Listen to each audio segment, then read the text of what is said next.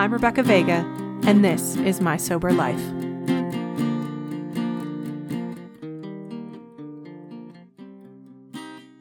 Today, I'm going to tell you a story about the summer between freshman year of college and what would become a gap year for me. The summer after the fantastically failed freshman year, I moved back home and picked back up working my job at the fast food place where I'd worked my senior year of high school. There was a new hire who started shortly after I came back, and we struck up a friendly banter as I trained him.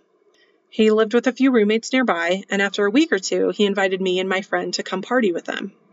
One night after work, we accepted and followed him there. Within minutes, it was apparent party wasn't just drinking. One of the roommates was a drug dealer. There was a literal dinner plate heaped with marijuana. He may have had other options on the menu, but I wasn't interested in that. This was the summer of my perpetual clam bake. I had tried marijuana during high school and enjoyed it, but as I preferred alcohol, I didn't seek it out or try to have it on me. I'd partake if it was around, but that's about it. My use was always recreational, and given the choice, I would always rather drink. But with so much weed, free weed, so readily available, who was I to turn it down? And I didn't. The 3 or 4 guys who lived there seemed to enjoy not just smoking weed, but also ways to get as much of the smoke into your body at one time. There was always an array of pipes and bongs around, but the choice du jour was gravity bongs. If you're not familiar with this particular marijuana ingesting apparatus, here is the definition from Urban Dictionary. A gravity bong is a homemade pipe that is designed to use the force of gravity to pull weed smoke into the chamber, usually using water as a means for drawing the smoke down into the chamber. These guys used a plastic bottle, a 20-ounce Gatorade bottle. I will not describe how to make one, but the desired result is that once the bowl is lit, smoke fills the cavity of the empty bottle, and once full, you take the lid off, place your mouth over the opening, and push the bottle down into the water. As the water rises, it forces the smoke out of the bottle and into your body at an increased rate. It's simply just a way to get higher faster. And as many young entrepreneurs are wont to do, an obsession with bigger and better bongs began. It started with the 20-ounce bottle, then a 32-ounce bottle, then a gallon jug. They got too big for the sink, so someone acquired a paint pail and filled that with water to put it on the kitchen floor.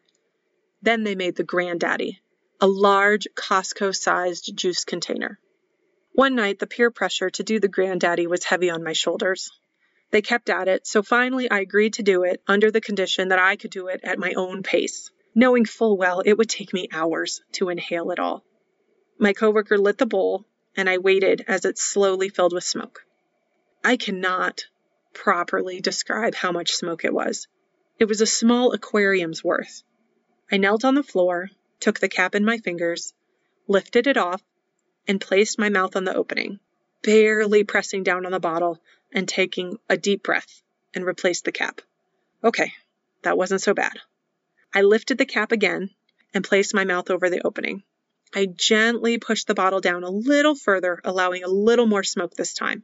But as I started to raise my head to put the cap back on, my coworker pushed my head down so the bottom of the bottle touched the base of the pail. The pain and heat were instantaneous. It felt like a long, hot demon arm reached down my throat, grabbed my soul, and ripped it out of my body. Raucous laughter surrounded me as I jumped up, gagging. I stumbled to the living room area and collapsed on the floor, coughing uncontrollably. The coughing lasted for over 30 minutes as I lie in the fetal position.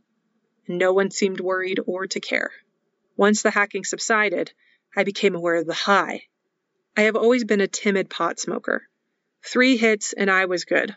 I'd like to have just enough to take the edge off, but not so much that I fell asleep or it got too weird. I'd witnessed too many bad trips. And this was one of those trips. The room was sideways. Every person was a Picasso painting, and paranoia abounded. I had never before felt so out of control. I made my way back to a dark bedroom and laid in a corner, back to the wall, eyes on the door, willing sleep to overtake me. It would be years before I would touch marijuana again. Thank you so much for listening. Send me your questions and stories at mysoberlifepodcast@gmail.com. Stay safe, wash your hands, and I'll talk to you soon. Cheers.